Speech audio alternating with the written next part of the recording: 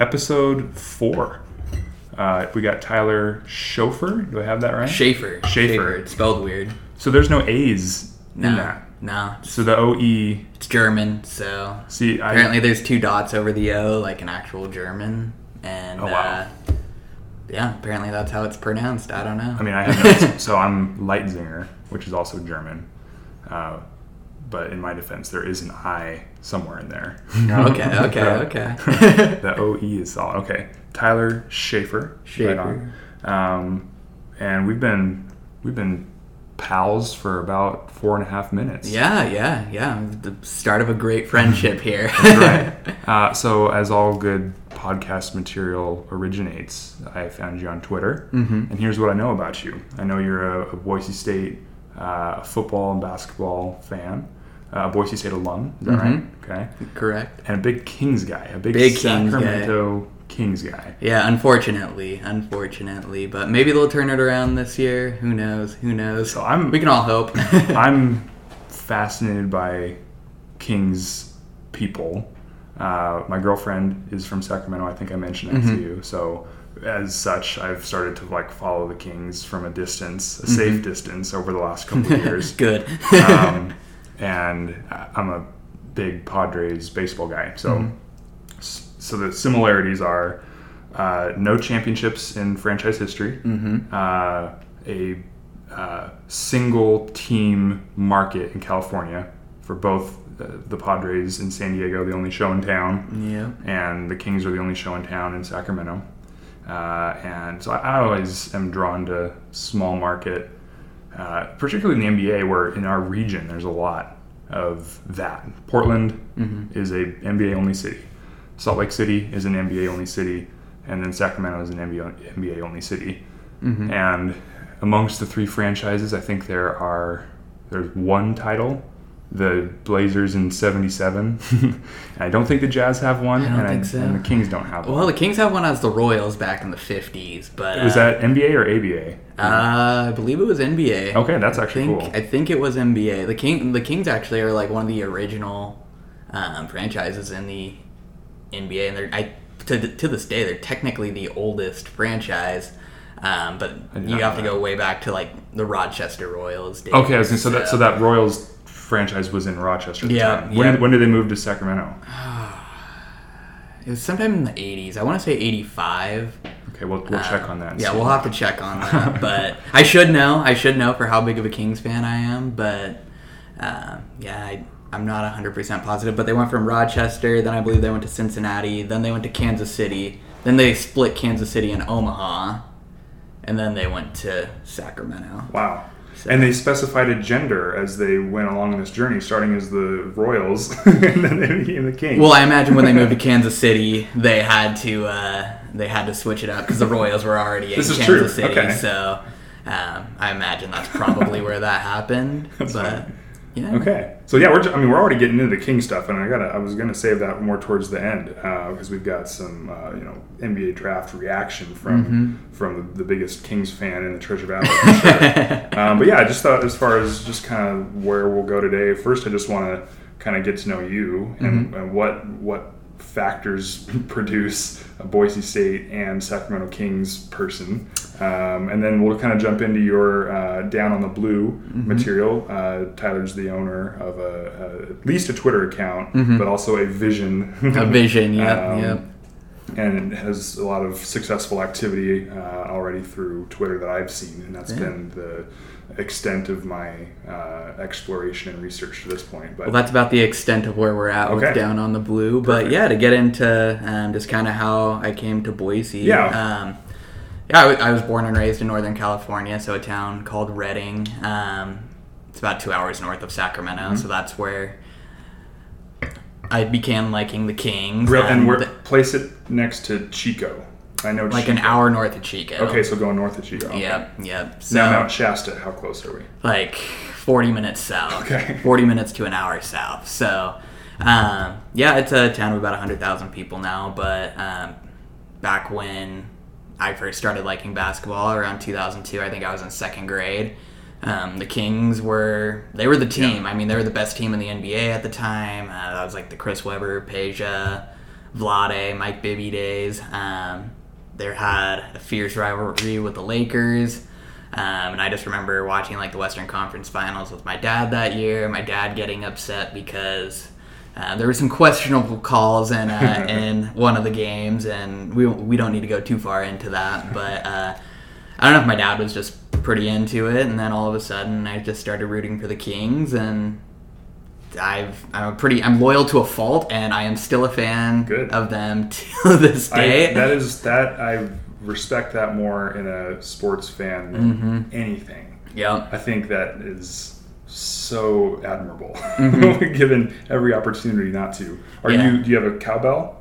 I don't have a cowbell. I was never one of those, but I respect the people that do bring those cowbells.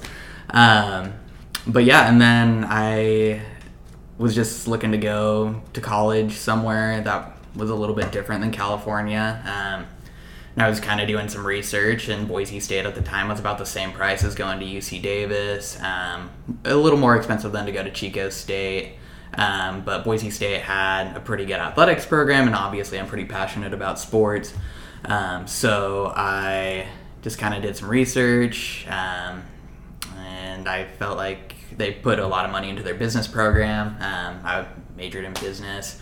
And so I decided to go to Boise State, and honestly, like, when I moved to Boise, like, I wasn't even a big college football fan at the time. Like, I rooted for Oregon because they were kind of the closest team. I know, right? I know. They were the closest team that was really good in the West Coast. I mean, Stanford had its moment. Cal was never really that good. I didn't like USC because they were a Southern California team, and UCLA, no one cares about them. So Oregon had a lot going on, and when I played basketball in high school, we always went up to Oregon for team camps. So, as you say, Reading to Eugene, probably, like 6 hours or so. So it was kind of my first like big college that I ever like toured and went to. So that was kind of my tie to them. But even like, you know, when Boise State and Oregon would play, I'd root for Oregon, unfortunately, but I still rooted for Boise State a lot. Like in the Fiesta Bowl against Oklahoma, I still remember watching that game, and I didn't know anything about college football at the time. I was like in 6th or 7th grade at that point. And even against TCU, and then the games against like Virginia Tech, I still remember watching those games and not knowing diddly squat about Boise State or really college football in general. But yeah, I feel like I've rambled on. I don't really know. I don't really know what we're saying here. So when you were here at Boise State? What were your years in school? So 2014 fall of 2014 through spring of 2017. I went to community college in California for 2 years after graduating high school. So I was in college for 5 years. Okay. So.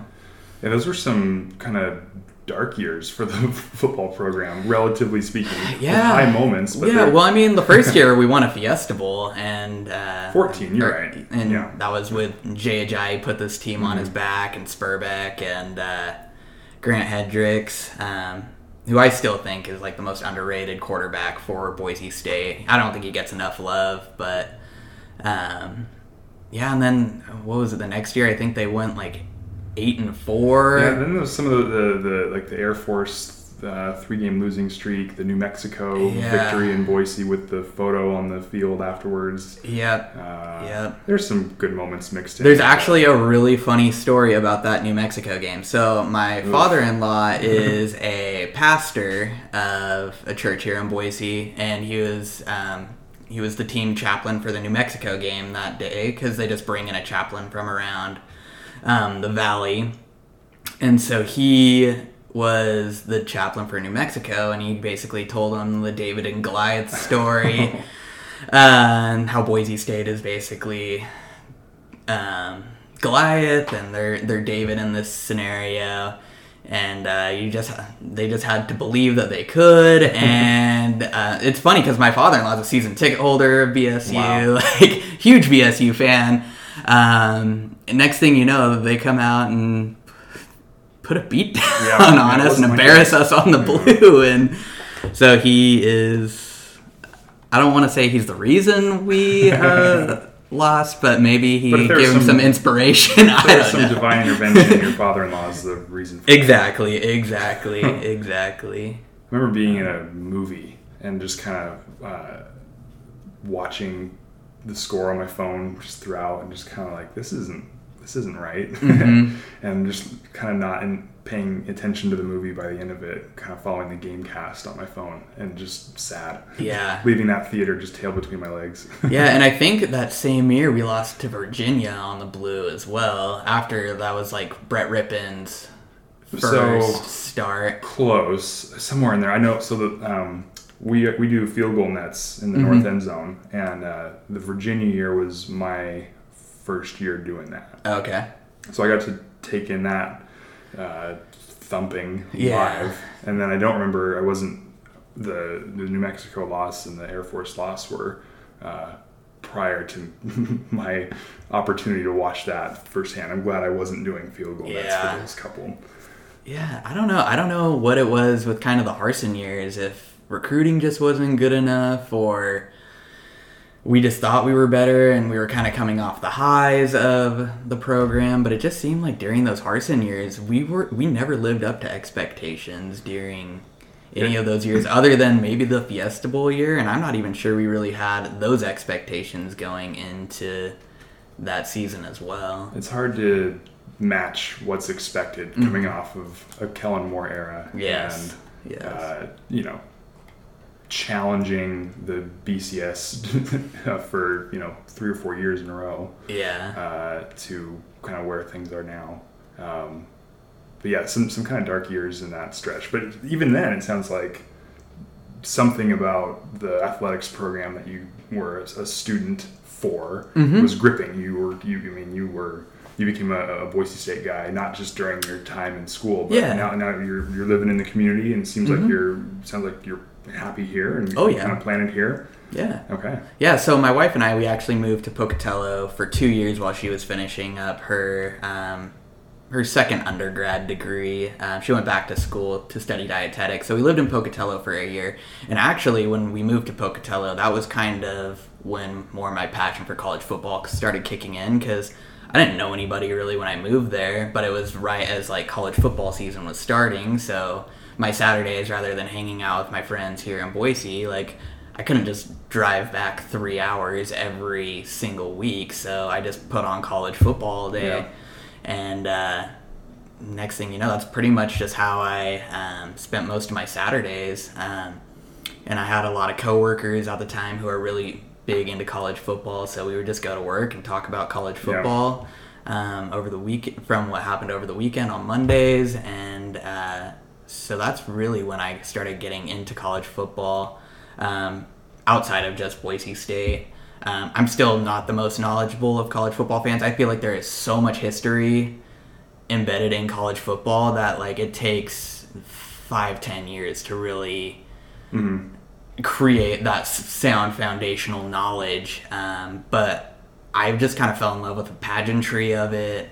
If you look at like what SEC tailgates are like, or stadiums in the Big Ten are like, and it's what kind of kills me about the West Coast is maybe outside of Oregon and Washington when they're good, and maybe USC when they're good, there isn't that passion on the West Coast for college football, and it kind of breaks my heart that even in Boise it's not really like that. Like, you have to bring in a big name opponent for it to really create a buzz and fill up the stadium. I mean, the atmosphere around the town is always really cool on game day, but it's not Midwest. And it's not South. Midwest or the South. And granted, there's a lot to do in Boise, so maybe that plays into it. But yeah, I don't know. But when we moved back is kind of when I thought about doing like podcasting or writing. Yeah. I remember watching the BYU Boise State game during COVID year, where we just got our... Do you mind if I swear here? Got our asses kicked, and I would have used a full word. Yeah, so we got our asses kicked, and but I remember it being like, man, this is Zach Wilson kid. Like, there's a cool story around him with him originally being recruited by Boise State, but man, he looked like the real deal that game. And I remember just kind of writing a story that I never published anywhere, but I was just kind of doing some research on him, and I was like, man, that was kind of fun, just writing about and just doing some research. And then fast forward to last year, I recorded a podcast that I just recorded on my phone, uploaded it to GarageBand, did a little bit of edits, put it on Spotify about the BYU game, because I was just so hyped as a fan. We took down, I want to say they were a top 10 or top 15 team at the time. So I was just hyped because I think the week before that, if I'm not mistaken, was when we lost to Oklahoma State. Lost to Nevada the week before. Yes. So we lost to Nevada. A lot of home losses. Bleed into each other. Yeah. So we lost to Nevada, and I was so angry after that game. But it was almost like my fandom just took a whole 180 the next week after taking down a top 10 team, and you're like, we're turning this thing around. And then obviously the rest of the season didn't end the way we wanted it to, but I don't know, it's just kind of a fun way to voice my opinions on the game, and if it never turns into anything, at least it's a fun hobby. So, exactly. And that's, I feel like we all need that outlet outside of work, just to kind of just take our minds off of life in general, all the stresses of life, and that was just kind of my outlet to do it. And so I'm looking to do a little more things with TikTok, because I feel like it's a little more short form content. I feel like it's easier to engage with. I feel like it's hard to get people to listen to a 40-minute podcast a lot of the time, because we're all busy. So if I can kind of narrow it down to some short form content that's more engageable, that's kind of more my vision for Down on the Blue, and then to just do maybe some 9-10 minute podcasts that I'll probably just record via YouTube. Probably maybe not have any video on it, just a picture of my logo with the socials, but then upload that to Spotify and Apple podcasts as well. And that fits so neatly, throughout a season when you have a weekly, subject of this week's game. Well, and I feel like you can also break it down. I feel like it's easier to record 3 10-minute podcasts than a 30-minute podcast, just with editing, and I feel like just the focus on one topic. I can do a game recap on Sunday or Monday, and then somewhere during the week, what I expect for, what needs to change, some sort of analysis, and then have my game preview on Thursday, Friday, whenever the schedule dictates when our game is. And I just feel like it would just probably be easier to do something like that rather than do 30, 40, 50-minute podcasts that includes all of them all together. So, and throughout the week, things change. You could have an injury in practice, on a Tuesday, and that dictates, maybe what I want to talk about on Wednesday or Thursday or whatever. And then I don't need to make a breaking news podcast after I just put a 30, 40-minute one out. So there's tons of demand for just intelligent reaction and even just emotional. Well, I can't promise you intelligent reaction, but I can promise you reaction. You seem like the kind of guy that would be measured and not just letting fury rip into the microphone. Although that sells too.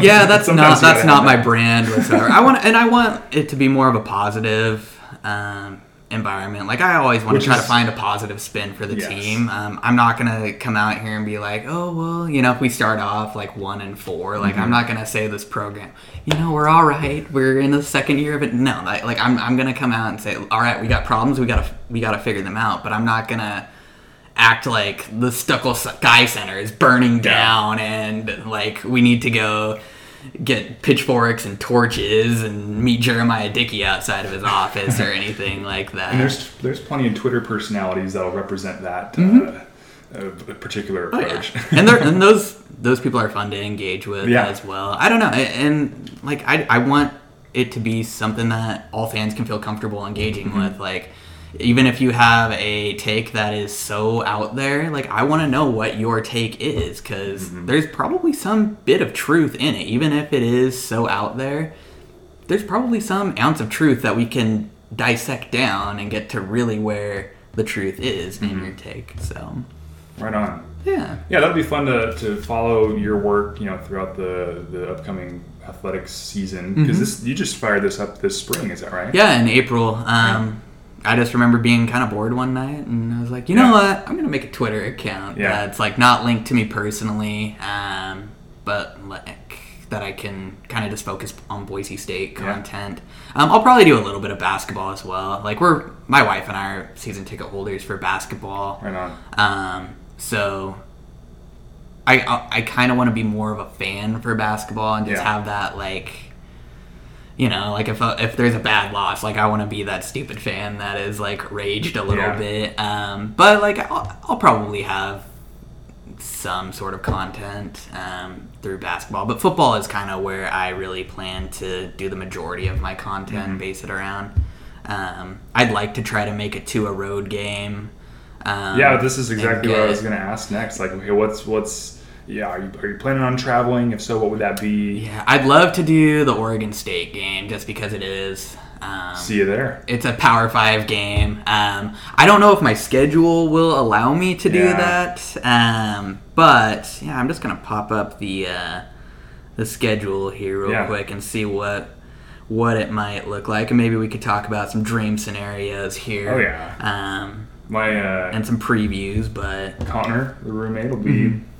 He'll be there. He officiates high school football. Oh, nice. And he'll be officiating big time football before long. This is going to be his, I want to say maybe 4th or 5th season with high school football in the area. But he's been doing like C of I spring game. Oh wow. Scrimmages at Idaho State. He's made a couple trips down to Pocatello. And he was a spring ball scrimmage, not like the spring game, but at least one spring ball scrimmage for Boise State. Wow. This year. So, and he's making the connections, and there's officiating notes scribbled around. During the off season, he's still very engaged and working to get better. And I feel like rules always change every single year. There's always some, so you always have to stay up to date. But that's super cool. I mean, like, it's one of the things I think we hear about a lot is that like, people don't want to ref games because parents are crazy. So it's really cool that like he's stepping up and doing that, and it sounds like he's really passionate about it. Oh man, is he ever! But so he'll be officiating on Friday night, September, I want to say 2nd, whatever that Friday going into Labor Day weekend is. Okay. But then I think he'll be jumping on a plane and zipping over to Western Oregon and Corvallis. Nice. Because his brother played at Oregon State. He's nice. from Albany, Oregon, which is right next door to Corvallis. My dad's an Oregon State alum. My sister currently is in school at Oregon State. So there's a lot of family and friendship ties. So we'll be having a good time over there in Corvallis. So that's cool. Make it out. Seriously, see if you can. And obviously, it's schedule dependent. It's a holiday weekend. There's a lot of factors, but that'd be a fun one to. If you were able to make it. Yeah, I mean, honestly, like, if I'm looking at the schedule here that's in front of me, obviously Oregon State would be the one I want to go to. I just don't think that one is going to be the one I am able to get to. And it's not a very travel-friendly schedule apart from that. No, I don't want to go to UTEP. No, you don't. I don't really want to go to Air Force. That'll be a good game. I just hate watching Air Force. It is the most boring team to watch. And granted, like, they're stuck with what they have. Like, they're not going to get 340-pound linemen to run a passing-friendly offense. No. Like, they have to run the triple option based off of meeting their physical requirements just for the military. But they're not a team that I get amped to watch. So it'll probably be Nevada that I go to. Reno. Go hit some casinos after the game, and I mean, that's a fun place to go. That's actually that's a decent road trip. Mm-hmm. It's only 6 hours away too, so you can drive it. Did that one in one of those JHI years actually. I've been able to get down to UNR for one game. It was an excellent game, like a 51-46 final. Good guys win. Ajayi had well over 200 yards, 3 or 4 touchdowns, and it was a really great game on a sellout Saturday night where they had a blue out or something. Yeah, and it was, yeah. And but man, the fan atmosphere there. That's one thing about Boise I hope can be sustained, and there's other places like it. But for my whole life, I've understood Boise and Boiseans to be, generally friendly and welcoming, and that matters. I really, I want that, particularly the way some people behave about California and Californians. It just is frustrating to me.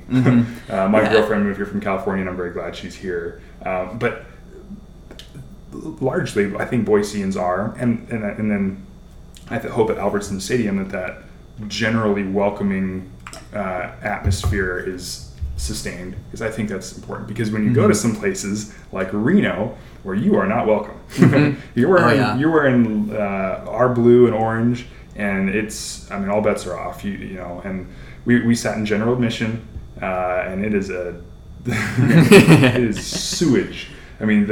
The 2 or 3 fights broke out, I think, amongst Reno fans, just amongst each other, that caused security and police to come up.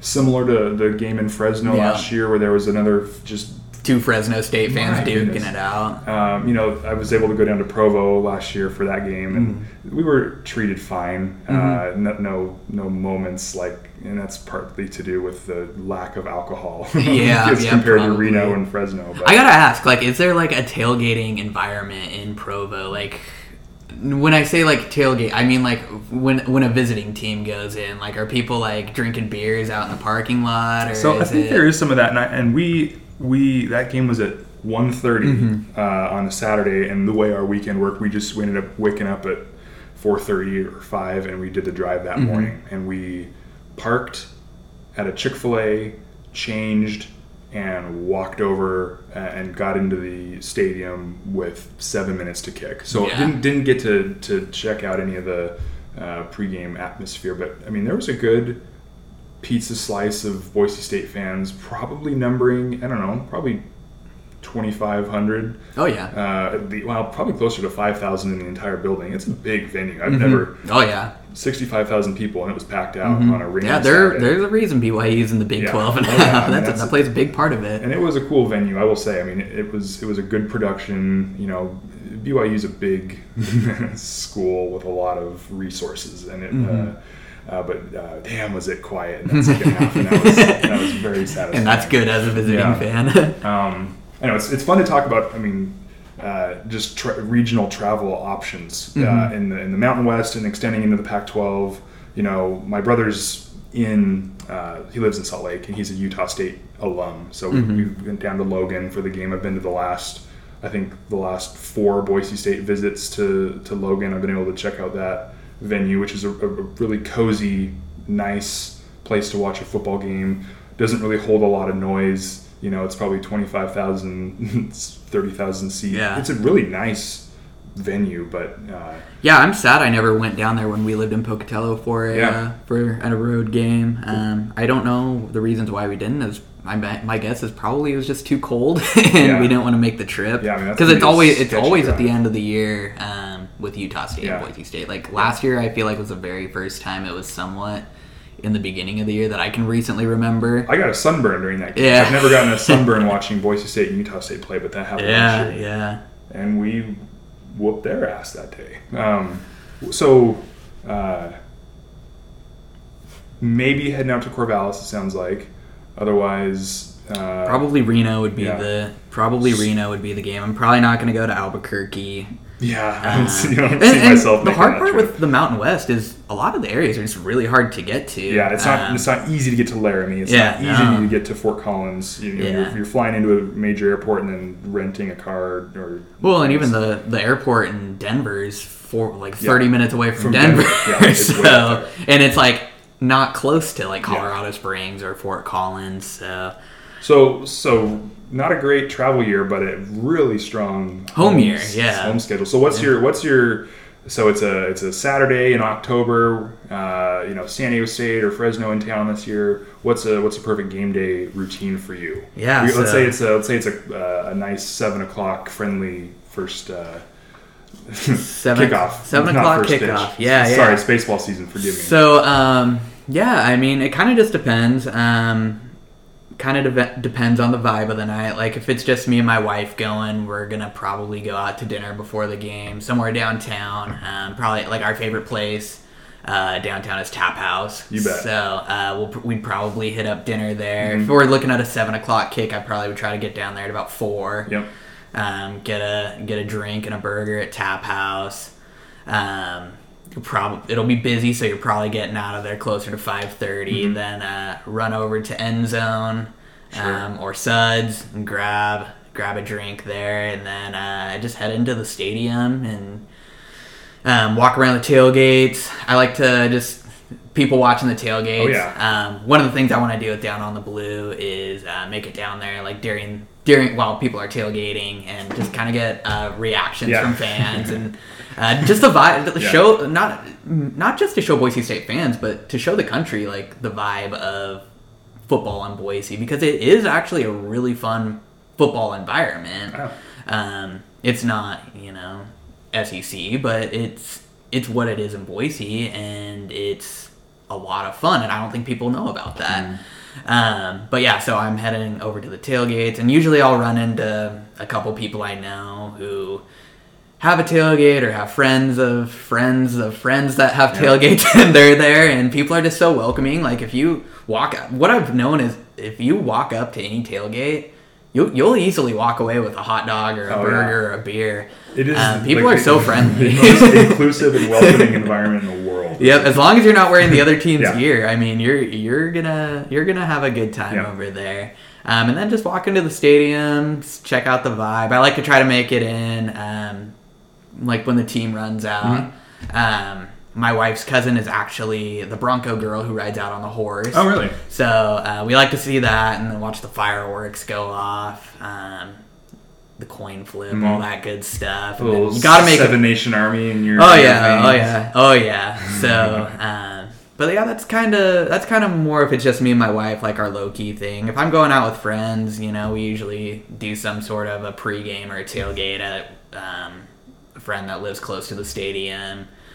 We might hit up somewhere downtown or Suds and End Zone as well. Just have, instead of one beer, maybe 2 or 3. And then three when BYU's in town. Yeah, exactly. Well, now that they allow alcohol in the stadium, I feel like you don't need to get like tanked before you walk into the stadium. You can just ride a good buzz. But no, I mean, like, and even then, like, I've gone into so many games. Like, even last year, I went to most of the games, I think, just completely sober and had the best time of my life still. So, I mean, you can have a lot of fun no matter what your pregame routine is. Because there's some Friday games where, I get off of work at 5. Like, I don't have time to,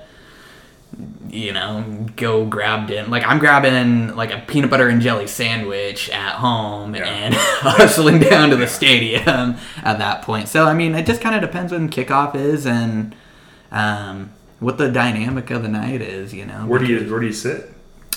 Stand? So we just kind of get tickets game by game. Yeah. We weren't season ticket holders last year.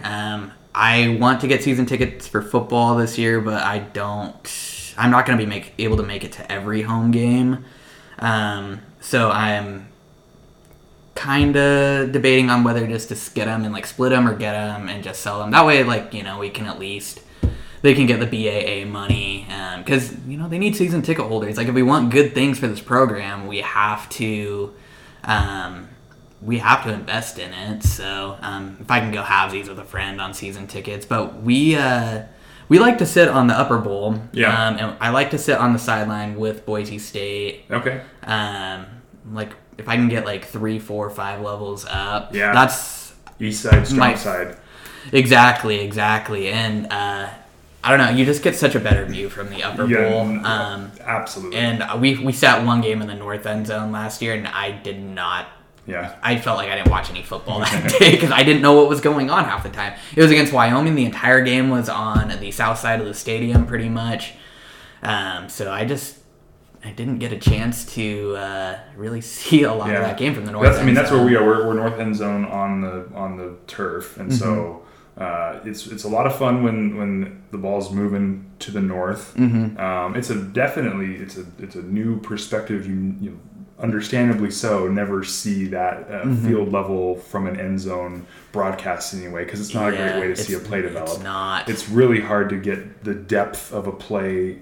I mean, when the ball's on the south side of the field, I'm pretty much always looking up at the video board, which now is going to be a lot bigger, which I'm fired up about. And in HD. Yes. So I feel like the board was just never that clear in general. So, and you're turning around to watch the game half the time, but yeah, I mean, we're going to have that massive one on the south end zone, which will be great for the north end zone people. The one in the north end zone is getting redone, and it's going to be a little bit bigger. It's going to be a sharp look. I'm looking forward to it. Yeah, and these are things, if Boise State wants to grow and have a chance at the Big 12, they have to get. And going back to season tickets, that's a lot of it with donations. I mean, and improvements to the stadium are going to be from season ticket sales. So, like if I can't make it to 3, I'm going to try to go halvesies. But if maybe there's just like 1 or 2 games that I'm not going to be able to make it to, I'll just bite the bullet, buy them, and then if I have to give them away, give a couple tickets away for free, and just give them away for free. Like, make someone's day.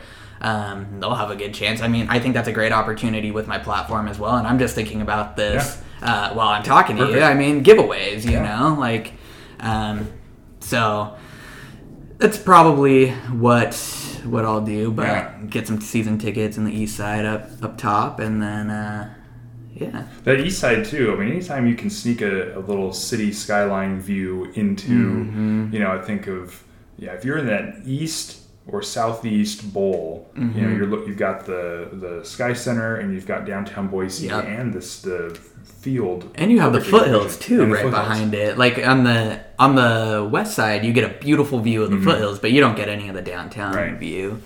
One of the things I was collaborating with, or not collaborating is the wrong word, but just interacting with a fan on Twitter. We were looking up some images of Albertson Stadium, and they don't have like any updated videos of like the development of downtown with the extended blue. Like half of them still have the track.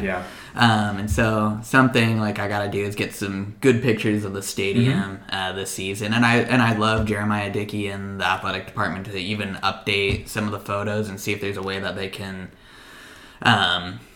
update those on Google Images and get some of those photos out there, because it is one of the most beautiful stadiums. I know. I'm trying to think of on the West Coast at least. I have to acknowledge I was talking about this with my buddies last year. Like the biggest or most consequential or important football games I've ever been to have always included Boise State as an opponent or as a participant. I've still not yet been to an NFL game. Yeah, neither have I. And I had not been to a college football game that didn't include Boise State in my life until I made it to the Civil War last year. Well, no longer the Civil War, but Oregon versus Oregon State last year. So I got to see Autzen and see that atmosphere on a kind of a drizzly Saturday in November in Eugene, which was cool. But I mean, so I can't speak from a most beautiful venues in college football perspective. I have not, like Connor got to see the Big House last year. They went to Ohio State, Michigan. Michigan got their first victory against Ohio State. That would be a fun game to go to. They were buzzing about that trip, and just the experience of being in one of those places is obviously impossible to match. But the visual of looking out of the north end zone of Albertson Stadium to Boise in the foothills is incredible. Yeah. So get on that. Get some updated imagery for the world to see this year from your I will. Season tickets. I definitely will. But one of the things I want to do is, and it's not Boise State related at all, but I want to, during the bye week, I actually want to go to just a random stadium. Sweet. Like I'd like to try to make it out to a P5, game. So somewhere that's probably... Where would you go? Gun to your head, where are you going? I mean, I'm not a Texas fan at all, but I think I'd like to go to Texas just because I think the atmosphere, even though they suck, the atmosphere is... And Texas fans will tell you that they don't suck, but they suck. I don't care what their preseason ranking is, they're going to suck. Yeah. They just always do. But...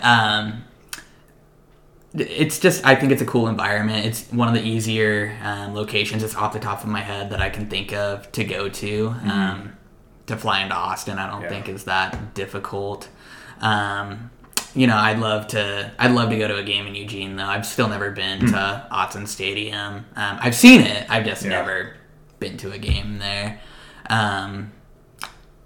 Washington would be another one that's easy, but I'd try to do either a Big Ten or an SEC game and just post some content to what game environments are like there, what fans are like in those areas, and try to show Boise fans what I want to do with other fans and show other fans what Boise is like. I want to show our fans what other college football teams are like, and I want to experience that myself because I haven't really experienced that either. So that is what makes college football specifically, college hoops, but football has the pageantry and it has the whole city involved in that production and all these kind of middle and small American towns that are college towns. Well, and that is their pro teams, or in Iowa, Iowa City, Iowa, or Ames, Iowa, Iowa State, and University of Iowa, that is their pro teams, and Ann Arbor, Michigan, that is their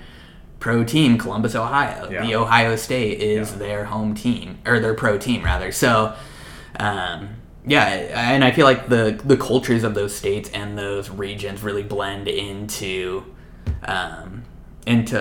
the atmosphere of football. Like, if you go to an SEC tailgate or like a tailgate in Texas, like you're going to experience the food, the culture of Texas. You're not just going to see a bunch of people dressed up in the team's colors walking out. You're going to experience Austin's culture right there. You're going to experience Knoxville's culture. You're going to experience Gainesville's culture. So, it's kind of something that I want to see just because I also enjoy traveling too. So, just seeing what other cultures are like in a big event. Yeah, absolutely. So, that's what puts college football above, or I don't want to say above, but that's what draws me to college football more than anything. Yeah. And then just having been born in Boise, where it's easy for me to root for underdogs and small markets, and so Boise, a decade ago, challenging the college football's elite was such a captivating story to get behind. And my biggest beef with college football is just the absence of parity over the last handful of years. And the college football playoff last year sucked. The games were just terrible. Georgia and Alabama dominated sport is disappointing. I detest Ohio State, and a lot of that is something I'm having a hard time shedding. Is like, do I have to lower my experience as a college football fan back to just the region? Is being a Boise State fan about competing for Mountain West championships, trying to snag a Power 5 victory or two now and then with the ceiling being, a New Year's 6 bowl game, it kind of feels like what the ceiling is now.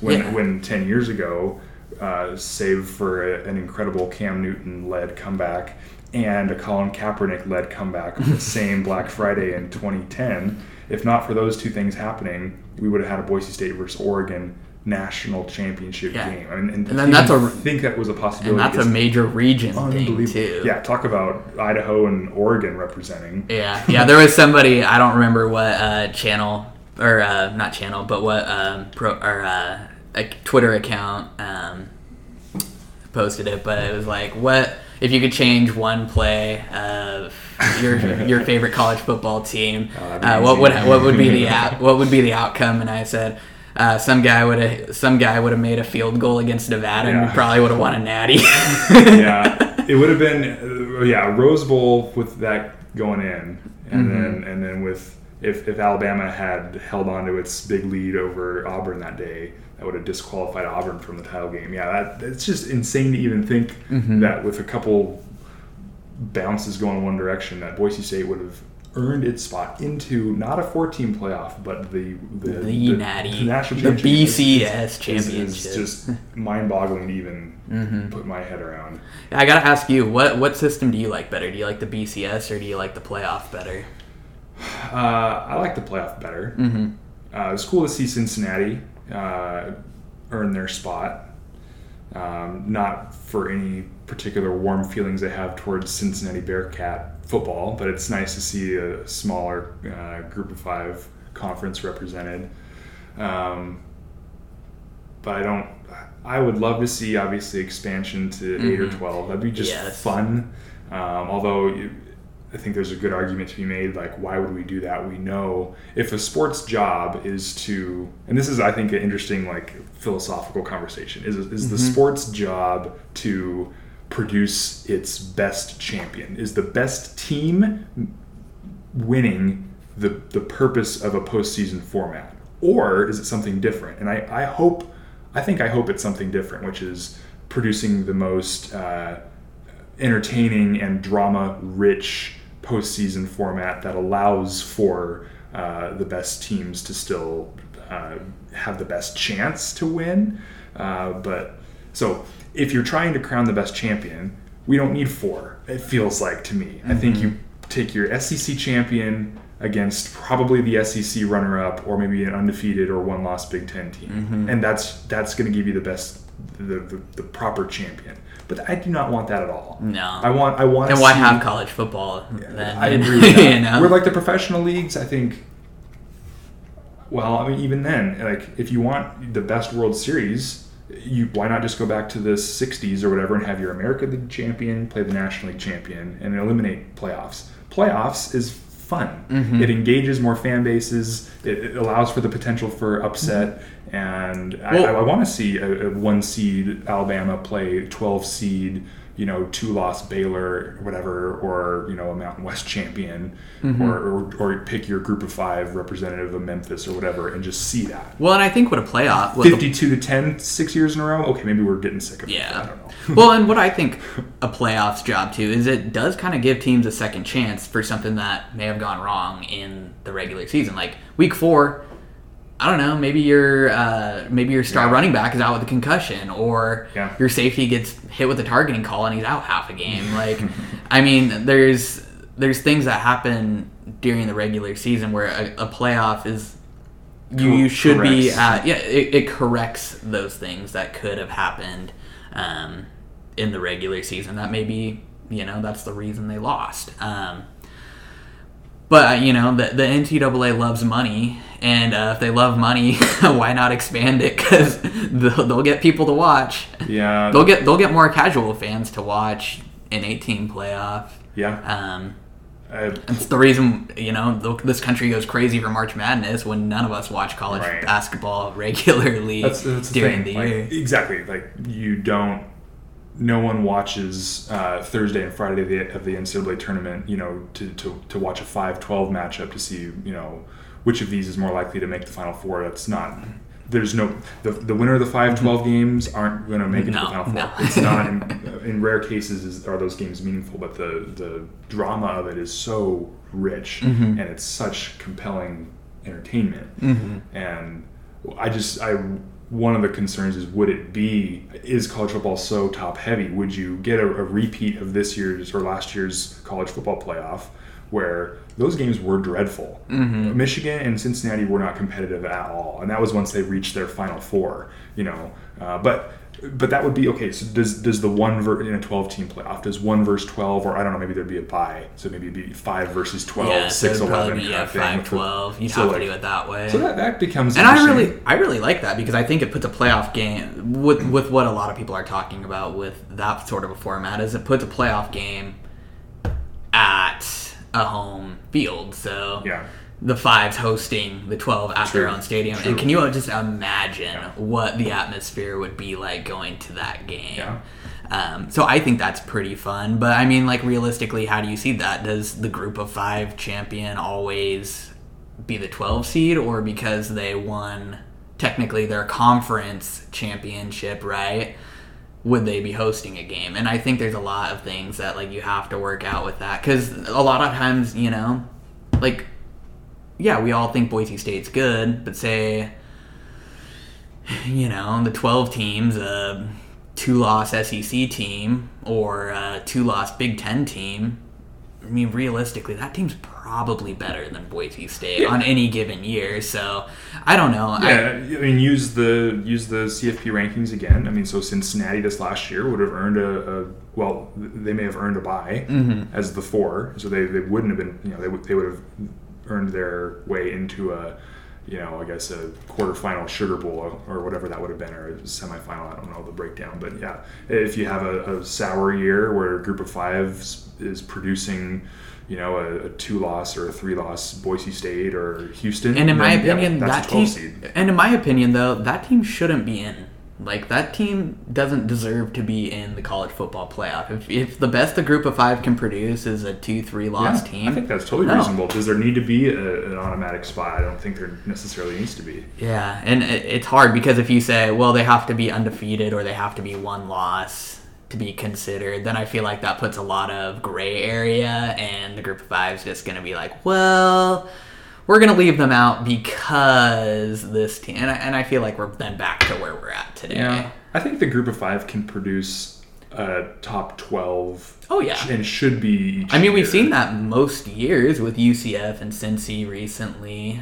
So I don't have an issue with that. At the very least, they're usually a top 15 team. So yeah, I don't know.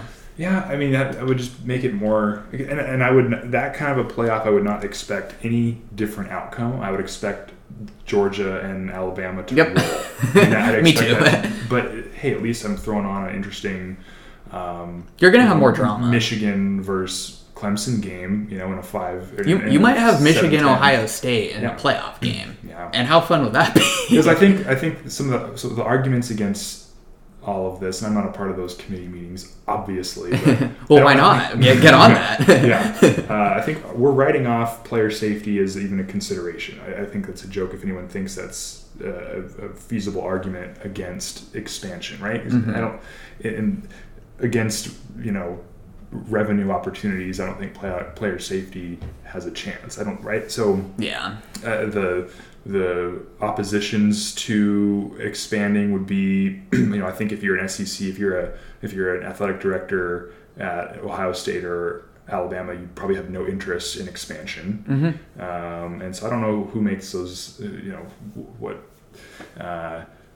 competition committee members or where their you know, preferences lie, but for the general sports fan and producing the most drama possible, it seems like that it's an obvious likelihood that in the next 10 years there'll be continued expansion, even in light of, I know there's, I don't know what the news was, but I know there was a little bit of a hit to ongoing expansion this offseason. I don't remember the specifics. I don't pay attention that well. But yeah, I think it was kind of, they were really talking about it, and then once Oklahoma and Texas kind of made their announcement that they were moving to the SEC, it kind of killed it for the time being, because I think they were going to vote on expanding it for, well, not, it wouldn't take place this year, but I think in 2024 or 2025 it would have expanded to 8 teams, but I think they kind of just put a hold on it because they're like, we don't know what's going to happen with college football, and nobody does. But yeah, I mean, I think expansion ultimately would just make college football more fun and get more fans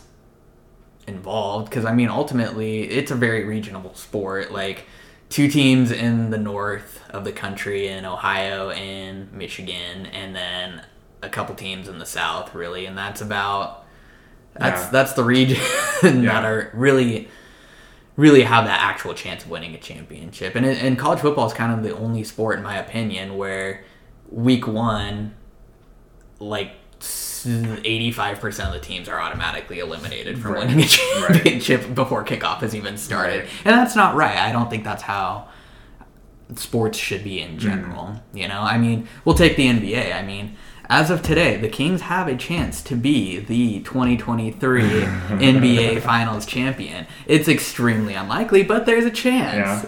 Yeah, and you can argue the same for, I mean, on March 1st, any college basketball program, hey, you're an 11-game winning streak away from the national championship. Mm-hmm. Yeah, Idaho State can win a natty. Will it happen? Probably not. But where you're right about college football, 85%, in spite of a 12-0 season in a conference championship, won't even sniff it. Mm-hmm. And there's reasons. It makes sense, but it's one of my beefs. But we're also complaining. Like, realistically, we get the best teams in the championship game every year with college football. I don't like that argument because it's not as fun, but it's a compelling point. Yeah. But the fun factor in college football, as we've talked about, is elsewhere. It's showing up a couple hours early and getting a little loose with your city, and it connects with your community in ways that the other sports just don't. Yeah, I think. Okay, so it's obviously a little early for season preview material. We're in late June, but I'm curious what you think an ideal, like within reason.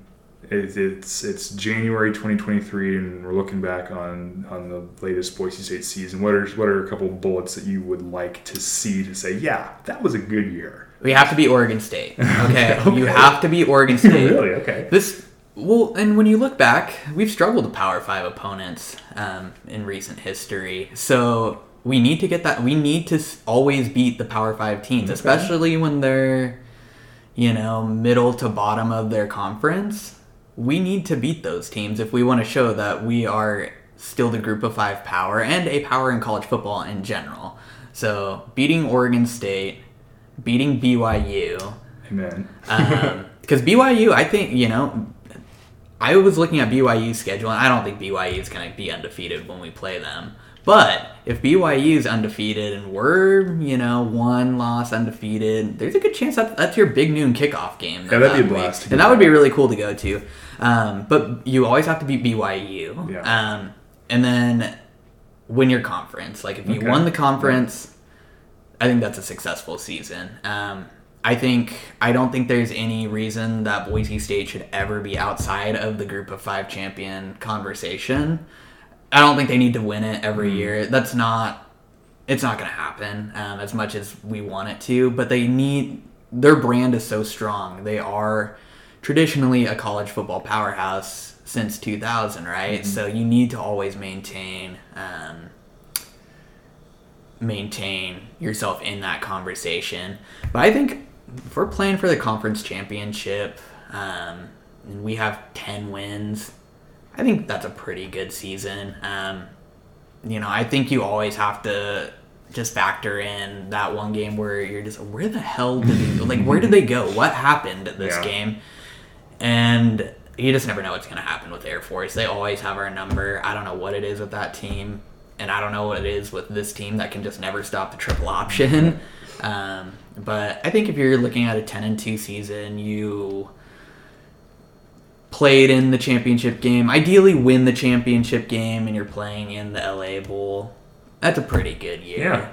Yeah. I'd like to see us just freaking play in a bowl game, though, because let the game happen. And more than just 7 minutes in the Fort Worth Bowl, like an actual completion, not only just the start of. I would just want to see the fourth quarter buzzer sound of a bowl game. I think that's a good season.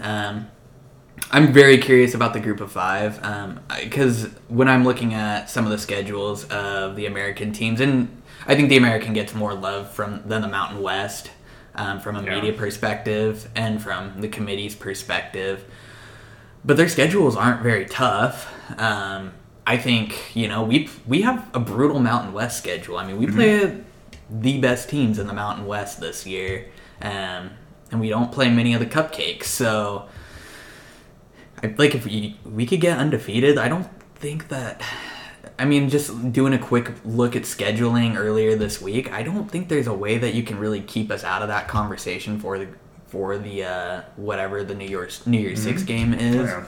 That's your dream situation this year. 12-0, you're winning a major New Year's Six game. Yeah, that would be the ceiling, and that would be a blast. Yeah, because 12-0 is not going to get you into the playoff, unfortunately. You kind of got to stack 2 years in a row. And that might not be enough. Right. So, Yeah. So if 10-2, play in the Mountain West Championship, win the Mountain West Championship, play in a bowl game, win your bowl game, I'm happy with that season. Yeah. I would just really like to see the offense improved. I was really frustrated with our offense last year when you have in media days the offensive coordinator coming out and saying we're not going to look at the scoreboard until we hit half 100.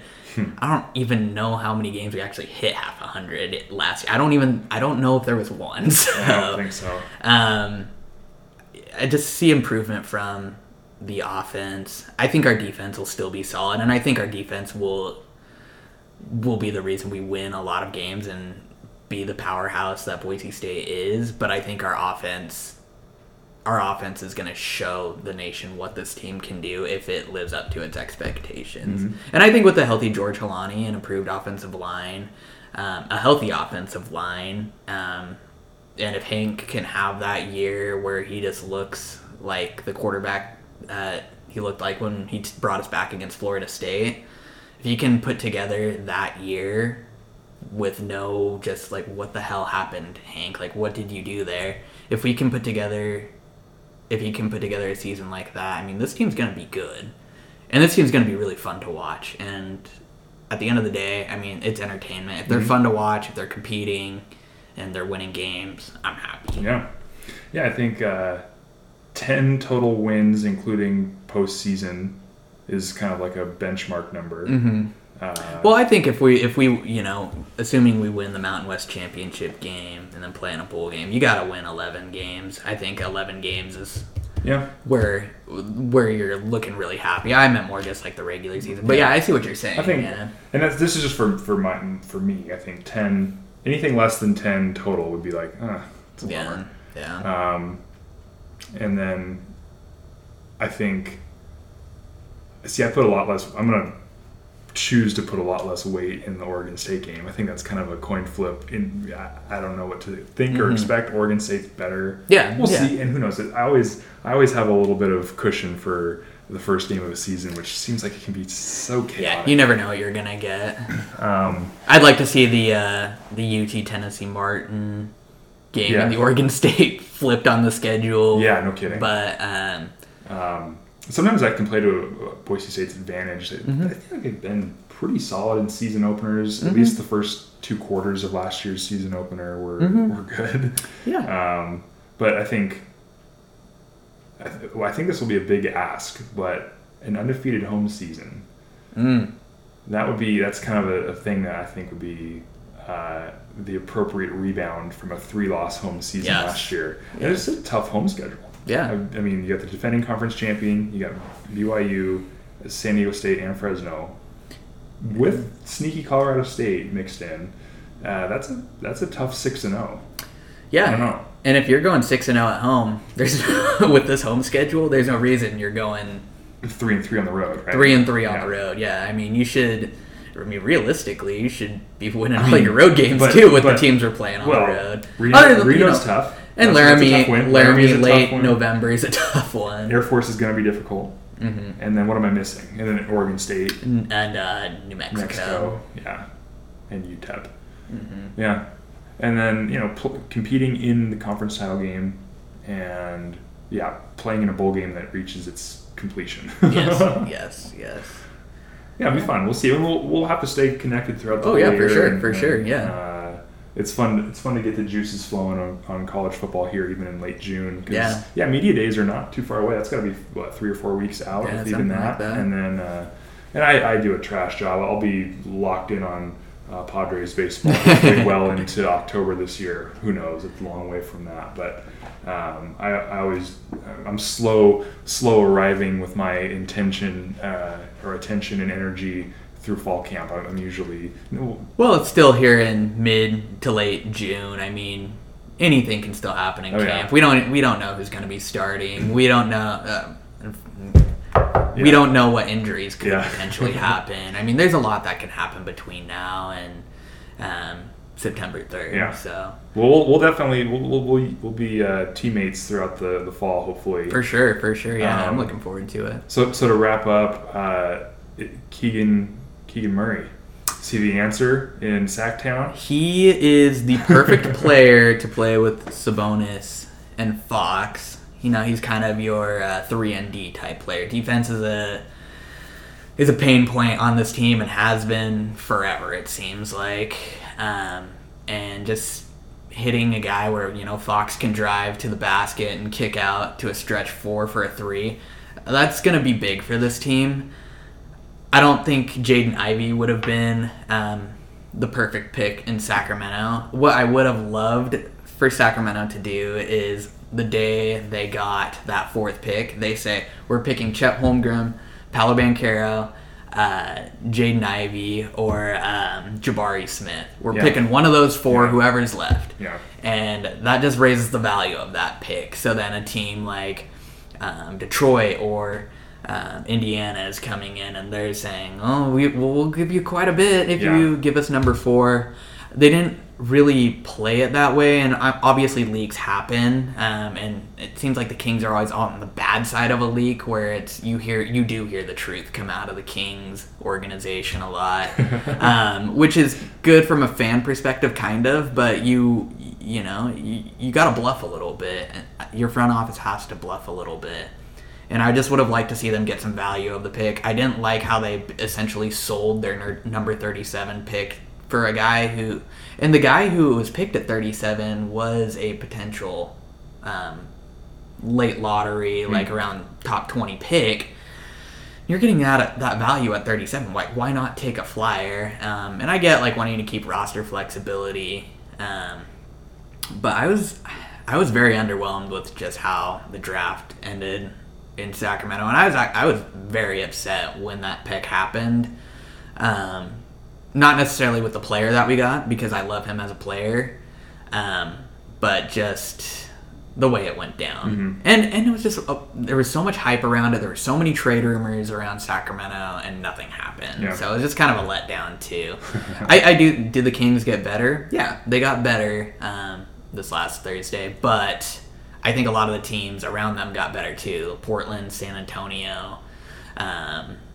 It'll be interesting to see what happens in Utah with Gobert and Donovan Mitchell, if they'll still be together.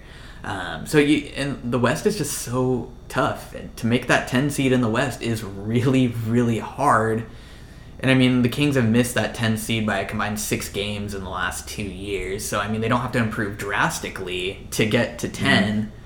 But I mean, if we're looking at 17 years of not making the postseason, you almost just have to blow up the roster at that point and actually do a real rebuild. Because Sabonis will probably want to walk.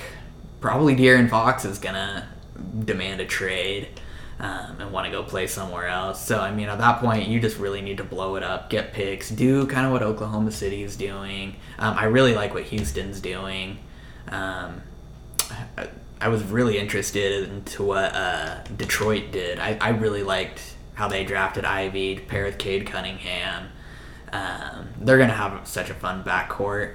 But just a lot of these teams that rebuild correctly rebuild around youth and draft picks. And the Kings never really have done that. And when the times they have tried to do that, they've missed epically on their draft by taking Bagley over Luka, by taking Jimmer Fredette over Klay Thompson. I'm not going to blame them for Kawhi and Giannis, because I don't think anybody thought that they would be the players that they are today, but Thomas Robinson over Damian Lillard. Yeah. And telling Damian Lillard, hey, we are going to pick you, and then you don't pick him. So, I mean, they're just a frustrating franchise to follow, but, Got a good buddy who's been on, and he will continue to be on, Jordan. A big Mavericks guy and an NBA niche fan who is, he's an NBA encyclopedia. I'd love to get the two of you together talking Mavs, Kings, and there's some good material that the two of you could drum up. I appreciate a fan that has the history and the context for their respective team and the league in general that you have. Well, and this last year was actually probably the first year where I will say that I am always going to be a Kings fan. As long as they're in Sacramento, I will be a Kings fan. But there were I didn't mind missing games last year. They were just a frustrating team to watch. I wasn't gonna base my schedule around Sacramento Kings basketball. And that was the first year really that in my fandom of this team. Like, even growing up, like, my family and I, we didn't have a lot of money growing up, so that was like our big form of entertainment, was just watching the Kings games at night on TV. And I always just ingrained that. Even when I was going to college in Boise, like, I was always figuring out how to stream the games and figure out how to get the games here in Boise. And last year is the first time I did not do that, and I hardly followed like Kings Twitter on Twitter. Like, I just kind of took a break from it. So my knowledge of the team actually really isn't that sound this year. But I'm hoping that we can put together a better team and just compete, and make the play-in. Like, freaking 20 out of 30 make the postseason, guys. Come on. Like, you can figure it out. Yeah, I'll be making my first trip to the Golden One Center sometime this year. Good. It's a fun place to watch a game. It looks awesome, and nestled in downtown. It looks like a really great venue. I didn't realize that the previous arena was so far out kind of by the airport. I learned that just my last visit to Sacramento. And the NCAA tournament will be hosted at the Golden One Center next year. The first and second rounds are going to be in Sacramento, so I've already told Katie, like, we got to go. We're going. My birthday happens to fall like the same weekend as the first 2 rounds of the NCAA tournament, the opening weekend. So that's like probably going to be a lifetime of privilege, being able to request going for and use my birthday as this is what I'm asking for. Get to the nearest first and second round, because I got to make it out to Portland this year. My family's in Portland, and my mom actually works for the Moda Center as an usher now. So she was getting us buy nosebleeds and find a way to sneak down into the lower bowl for those games. And it's been in Boise a couple times. I've been able to be at the first and second rounds when it's been hosted at Pavilion / Taco Bell Arena / I'd love Extra to see Mile that Arena. come back. So much fun. It's just such a fun. The town was buzzing that weekend. I mean, that travel experience of going to Portland. We also went down to Las Vegas for the Mountain West tournament. So it was kind of those back-to-back weekends that led me to say, like, okay, I've got to capitalize on just the energy that creates for myself and for others in the community that can get behind. Let's show up in Sacramento next year and find a way to produce more kind of material, whether it's short form or podcast or whatever. Just some way to take the potential energy that I feel in my stomach, when for the NCAA tournament, and make something of it that can kind of engage more people. Is kind of some of what has produced what this is here this afternoon. Anyway. That all started from my excitement to go see the Golden One Center next year, and a continued celebration for Sacramento. I'm glad that they got the new venue downtown, and that would be so fun. If they can win some damn games to have the Sacramento Kings matter again, bring the cowbell back. The ghost of Rick Adelman in the rafters. I'm sure he's alive and well. I don't know. He's not, but. And bring back, because my formative years, my 8, 9, 10 years old, I remember watching those Kings Lakers games in the early 2000s, and it'd be fun to have that back. It was the team that really got me inspired to love basketball and to want to play basketball. It's just kind of sad that I don't want to like call it a toxic relationship, but as much as like sports can be toxic, like, being a Kings fan is my toxic trait. I have that with the Padres. I'm gonna flip on the Padres game here, and that's gonna impact my emotions for the next 2 or so hours. And just consider yourself lucky that the NBA only has 182 games rather than 162, which is 82 games. 82 for NBA. What did I say? 182. Oh yeah. Thank you. I couldn't put myself through that. A good postseason run in baseball, you get to 182. That's not good for my stomach lining. So I wish I could get into baseball so my summers could go by a little quicker. I have I root for the Giants, but I'm not invested in them at all. I don't think I can name 3 players. I think I can name Logan Webb and Brandon Crawford. Hey, that's about it. That's more than most. The Giants are. at least lately. Not doing super well. well. They're winning. They're in it, and even last year they had Buster Posey, but the wins per marquee name, like the Giants don't have any big name. Mm-hmm. They don't have a really high payroll that I'm aware of. They made it to what would that be, NLCS or? Yeah, the division series, and they should have beat LA in that. Yeah, that guy did not swing. That guy did not swing at that strike three, but he's most certainly did. But the Giants, it's kind of cool. I mean, it's not as a Padres fan, but for low star power, high win total, that's a very efficiently run organization, and it's a good franchise to get behind if you want to jump in and watch meaningful baseball in September and October. Well, one of the things with baseball that I think is really tricky, they don't market their stars at all. Yeah. It's just something that I don't really understand. Like, I mean, I'm not even a casual fan, but I mean, I know who Fernando Tatis is, and Shohei Ohtani, and Mike Trout and Bryce Harper, but those, like, as far as star power, like, those are probably the only 4 players like I can just really think of off the top of my head, and I know there's more stars in baseball than that, so that they don't market them is kind of frustrating. Yeah, it's each sport is different. I think I agree with that. I think they're doing better. I think as far as marketing individual players, I think the teams that win are not the teams that have the stars in many cases. I mean, the Angels are the best example. You have the 2 probably most exciting players, and the Angels are, and neither of them, Ohtani and Trout, have not. Ohtani has yet to make it to the postseason, and Trout has played 3 playoff games in his 10-year career. You sit down and you turn on a baseball game that has Mike Trout or Tatis Jr. or Vlad Guerrero Jr. in it, you might need to sit for 15 minutes before you see them perform. Their spot in the order isn't due up, or they're not engaged in defensively. The ball isn't coming to them. Mm-hmm. Where you throw on an NFL game, the quarterback, you're watching the entire time. You put on an NBA a very game, true point. You're going to be watching them within 90 seconds. I think that's one of the features of baseball that make it difficult to market stars. Mm-hmm. But I'm with you, and then the postseason thing, like. And part of that is the national sports attention moving to football, understandably so, in the fall. Baseball takes its second seat, behind both NFL and college football. Come October, its most compelling time, and that contributes to it too.